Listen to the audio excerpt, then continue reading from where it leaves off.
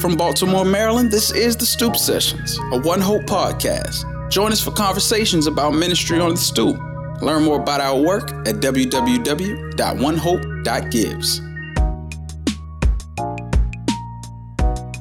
Good morning. Good morning. We are back on the stoop. We're on the stoop. Are we on a literal stoop, Joel? I feel like people wonder. The Honorable Elder E.J. Hill is unfortunately not with us today. He's helping people learn how to walk up their stoops, right? What a guy. Yeah. What a guy.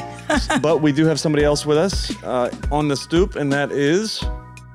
Marla. Marla Walker. Marla, good to have you. Marla, why are you on the stoop with us today? I believe I'm here to... It's because we asked you. Yeah. Yeah, but yeah, what are we talking about today? We're talking about my story. Yeah, so Marla's a member of the Garden Church. Marla, when did we first meet you? Was it like 4 years ago, maybe? 4 years? Like that, about 4 years ago. All right. And you are from where? I'm originally from, say, Salisbury, Maryland. But kind of all over. You've been in Baltimore. Yeah. Wherever.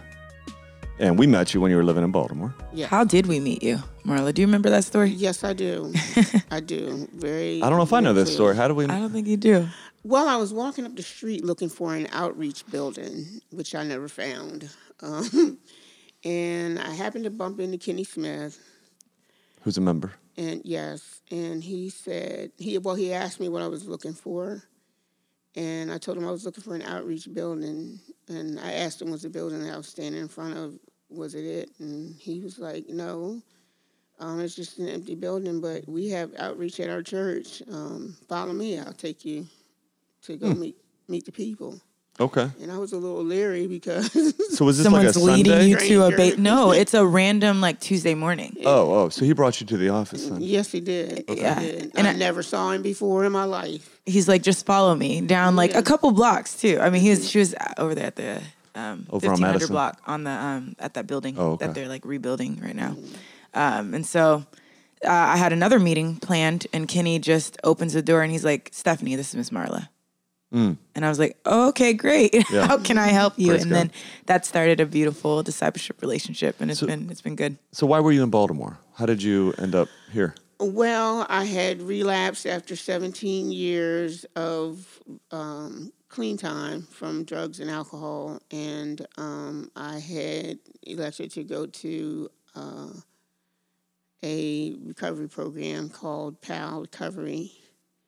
And the time that I had to spend there was 6 months.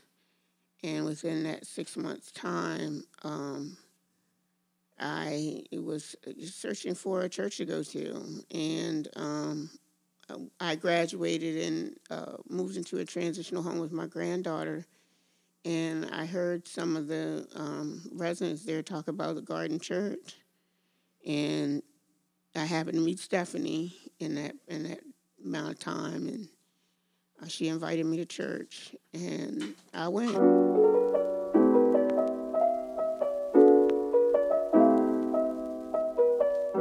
I grew up in a house with two loving parents. They were workaholics, though. They were working at the Pentagon when I was growing up. I had a lot of family members who had good education, and we were a pretty wholesome family.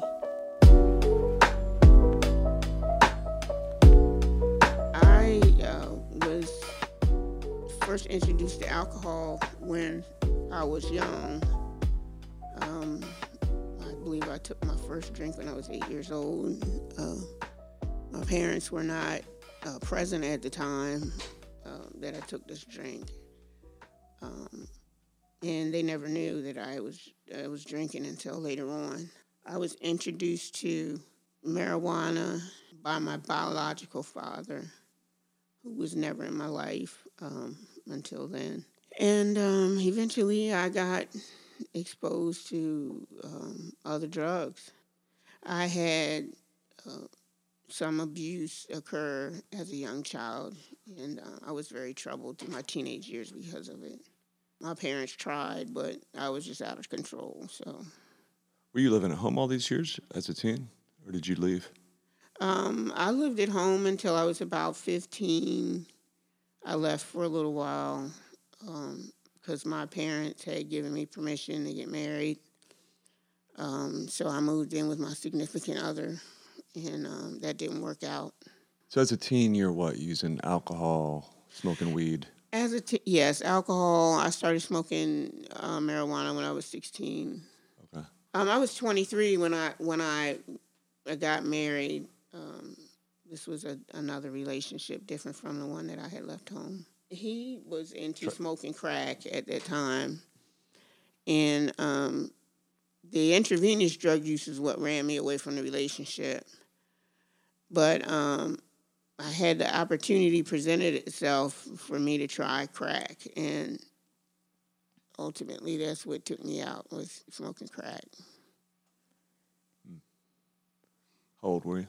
I was in my mid-20s when I tried it. I guess I was about 25, maybe.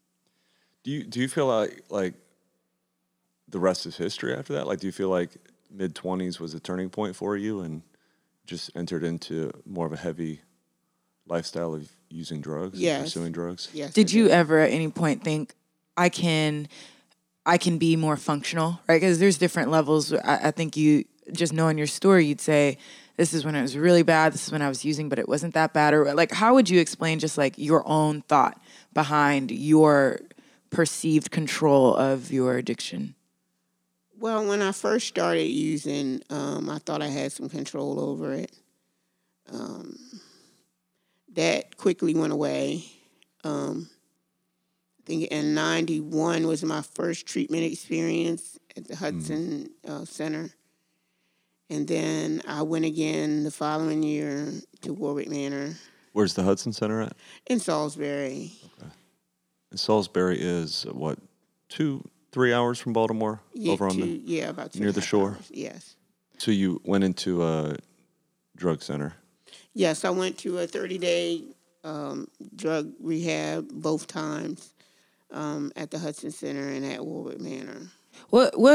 What made you want to get clean then, and why didn't it stick? What would you say?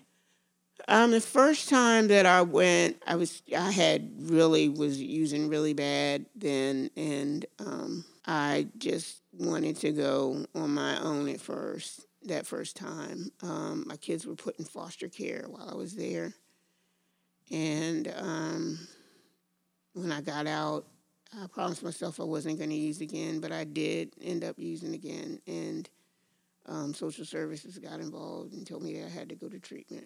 How old were your kids? They were very, very young. They were all in diapers. I started going to outpatient, but it didn't last very long. I was using again. I get to see you in the office, and you'll kind of be the mom that sits down, and for anybody who is struggling with using or thinks that they actually have it under control, you're having these conversations like, yeah, that was me. I thought I could do it until I realized when I hit desperate wasn't desperate enough. When I got to the place that I got to 17 years, I was on the street. I was prostituting. I was doing little stick-ups on the drug boys and in and out of the trap houses. And basically, I got to a place where I was sitting in a trap house, and I look back on it now, and it probably was the Holy Spirit that came and said, look, it's time for you to go. And so I up and left where I was and went to seek recovery. So that was 17 years, the beginning of 17 years. How old were you? That clean date was March of 99, so I was 33 years old when I got those years. I started out with those years. Gotcha. Praise God for those years. Yeah. Praise God for those years. So for 17 years, then you were clean. Yes, I became a drug counselor, working for the state of Maryland.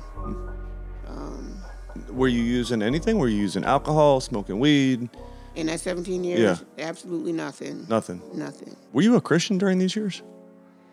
I like to think I was. Yeah. I remember, Marla, when we first met you and I came and sat at your house and was just asking you for your testimony. That's kind of what you said. Was I asked you, like, at what point did you become a Christian? Because at that time, you certainly seemed to be repentant and believing the gospel of Jesus. It's confusing, isn't it? Yes. I think when I did the relapse in 2016, the death of my stepson, I took it really hard and got to a place where I was not willing to do the things that I needed to do to stay clean. And I stepped away from God. I stepped away from everybody and kind of shut down and didn't utilize my support system. And eventually I used again. You were 33. According to my calculator, 17 years later would put you at 50. Mm-hmm. And then you said your stepson passed away. How did he die? He was gunned down. It was gang related. Right. And that was here in Baltimore, right? Yes. Because of that was kind of a trigger, in a sense? Is that what you're saying? It was kind of like the straw that broke the camel's back because I was going through some things mental health-wise and medically, and then that happened. It just was the straw that broke the camel's back. In what way did you kind of already relapse prior to actually relapsing? Does that make sense? Yes. The relapse, the actual relapse starts long before the picking up does. For me, like I said, I stepped away from my support system. I was no longer working on recovery. Actually, that occurred several years before I actually relapsed because I was gradually, it was like it was a gradual process. Yeah. It's so good that you can recognize that and label it because someone will say, oh, I can't believe I relapsed. But you're saying, no, it started a couple years before I actually picked anything up.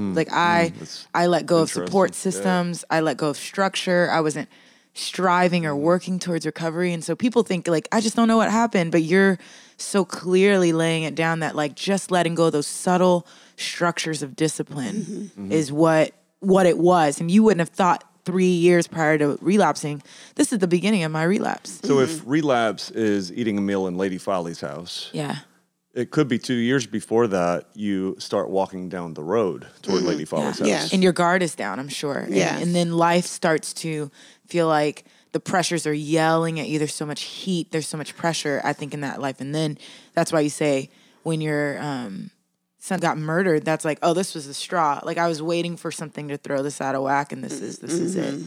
Would you say that was an excuse? Yes, it gave you a reason to use? Yes, because I had suffered many losses during my recovery process. And at that point, you just screw it. I made the decision to use. Yeah. I don't care how people say it. They can say, oh, I relapsed because... No, you relapsed because you made the decision to use. So you're saying you're taking responsibility for your relapse? Oh, of course. Of course. What would be some signs then of 17 years clean, but some of that time was whatever you want to call it, walking down that road, pre-relapse, whatever. What are some signs that somebody's walking down that road and they're heading toward a relapse without even realizing it? I would say the main thing is not reaching out to your support network because it does require that you have some type of support system to help you. As recovery, you can't do it by yourself and be successful. Yeah. So church, for instance, cutting off church relationships. You're not as present. You don't want accountability. People are asking you questions you don't want to answer. Right. Or you're scared to confess your actual desire. I don't know. Yeah, I had stopped even discussing what I was feeling at the time, even though it had a lot to do with relapse. I just didn't open up to anybody about it, and it began to fester. And so what kind of goes through your head after the relapse? I messed up. Mm-hmm. It's pretty basic. Yeah, it's pretty simple. Is it sort of like, I messed up, so I'm going to get back on track? Or is it, I messed up and I'm fine, I'm okay? Well, I can get this under control. There's been a couple times when it's been, I messed up, so what? Versus, I messed up, I need to talk to somebody about it. Yeah. So when you relapsed after 17 years, how long did you kind of binge, or how long did that go on? About 10 months, I want to say around about 10 months. So how did you get to the end of that? Like, you're back at it. What brought you out of 10 months of using? Being sick of myself. Getting to the end. Yeah, spending all my money on drugs, being around cokeheads. Mm-hmm. Was there broken relationships even with family members and friends and trusted? I can't say that happened with me. My family became very supportive once I said I wanted to go get help. You had about 10 months of binge, right? Decided you wanted to get clean, and then you ended up in Baltimore. You said, I'm going back to Baltimore. I went to a 6-month program called recovery. Yes, and I completed there and went into a transitional home for mothers and children where it was me and my granddaughter. Yeah, and then you became an intern, or you became a member. And then at one point, you were walking up the street. Yes, and you met Kenny Smith. Yes. There we go. Oh, I see what we just did there. It's like the zoom out, zoom in. So right, now we're back. You met Kenny Smith. You You walked into the office. You thought, what is happening here? We started thinking about how do we work through, what are your plans and your structure? And then then there was a hunger for you and biblical things, and to which I was so excited. Yeah, and I think it was first kind of like jobs. And I feel like when I first met Marla, she was in a program, Stephanie, that you run called Work Life, right? Right, and we were, particularly for you weren't looking for a job, but you wanted to kind of refresh yourself on the skills that you had been teaching other people and that you had been learning yourself. So you were coming around, and then we were just really trying to make sure, we were trying to get you into a place to live. Remember how excited we were? Yes. Little by little, we were like, we're going to save up for the deposit. And you gave me the call the last time the amount you needed had been fulfilled. And we moved you in. Remember that? Yes. There was a truck. Yes. We're moving you out of transition home. Mm-hmm. All while that time you're coming to the garden, or you're wanting to start to come to the garden, and you're coming to the church. I forget all those things because we have a relationship now. That I'm like, no, I really literally almost met a stranger and then went to their house, and then we unpacked your room, put it on a truck, drove to the house, unpacked truck. Yeah, I remember some conversations too with you, Stephanie, where we were talking about Marla, behind your back, Marla. I always see your face when you come up. No, yeah. And I remember asking you, like, do you think she's a believer? Because she professes Jesus. She wants to be part of the church. And I think you took her through Christianity Explained, yeah, we walked maybe through Mark together. I don't know if you knew really you were walking through a book there, but surprise, things. You were walking through a book. But yeah, we walked through Christianity Explained. What I feel like watching you was you had a moment where you said, I think I'm not good enough.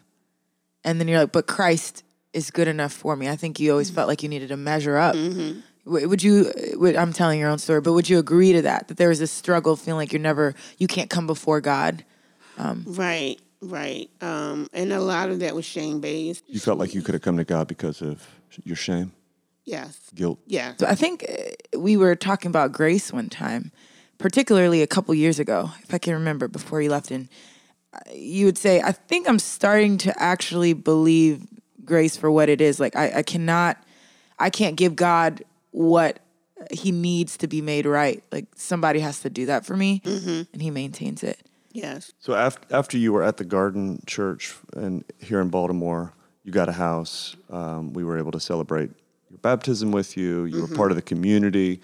Became an intern. Yeah, became an intern, and which is I don't know if we've talked about that on the podcast, but for us, interns is like a discipleship program. Yeah, new believers, or for people that are going into ministry. Yeah, all of those things that we just mumbled just now.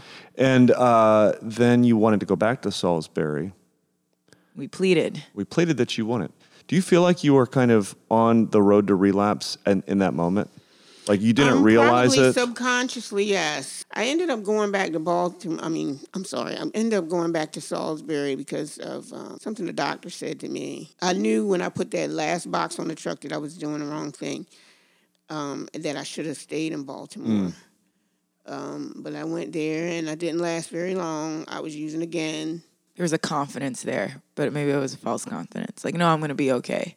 Yeah. But at the same time, too, it was like I'm going back home. I'm going to be around my old friends. Mm-hmm. And because I missed them, even knowing that they were using. And eventually that's what got me high. People, places, and things. I got in a relationship with a drug dealer, and that was tough because the large quantities of drugs that I was exposed to, I went back. I used again. I was surrounded by it. So you're back to using. How many months would you have been using again, you think? This last time was probably 3 or 4 months that I used before I made the decision to come back to Baltimore, because I couldn't be successful there at staying clean. I could not be successful. Yeah, it required too many deep-rooted ties. And I was tired of going back and forth after I had lost all this time. With the 17 years, I was in and out after that. It was so hard for me to try to get clean again.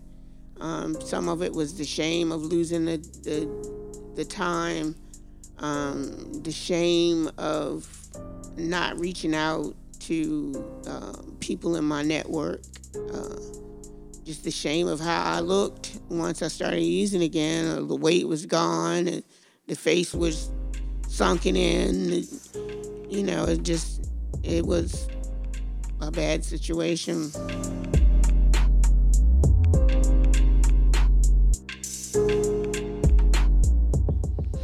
I had a bunch of muscle relaxers, and because I'm a chronic pain patient, and I have different medications that help accommodate my chronic pain, and one of them was muscle relaxers. And I took a bottle of them. Mm-hmm. And how many pills? I couldn't even begin to tell you. I just know it was a whole bottle. Wow. And I washed it down with alcohol. And I said, I'm just going to lay here and relax and go to sleep. And then you woke up. Second time, and then I woke up. That was the second time that I had tried something like that. So you woke up. And you were like, what was your first thought? You're laying in bed still, I guess? Oh, my God, I'm still alive. Wow. That was my first thought. Yeah. Yeah. And then after that, I'm going back to Baltimore. After that, I guess he was saving me to come back. Because everything lined up to get here. I mean, everything. When I tell you everything. Everything lined up. And because I was willing to say, hey, I'm just letting everything go. I'm letting the Lord lead me. Mm-hmm. And that's what everything just lined right up. We're going on maybe 4 months ago, something like that. Yeah. So you're newly back in Baltimore. Mm-hmm. All right. We're sitting here with an old friend who was a member of our church.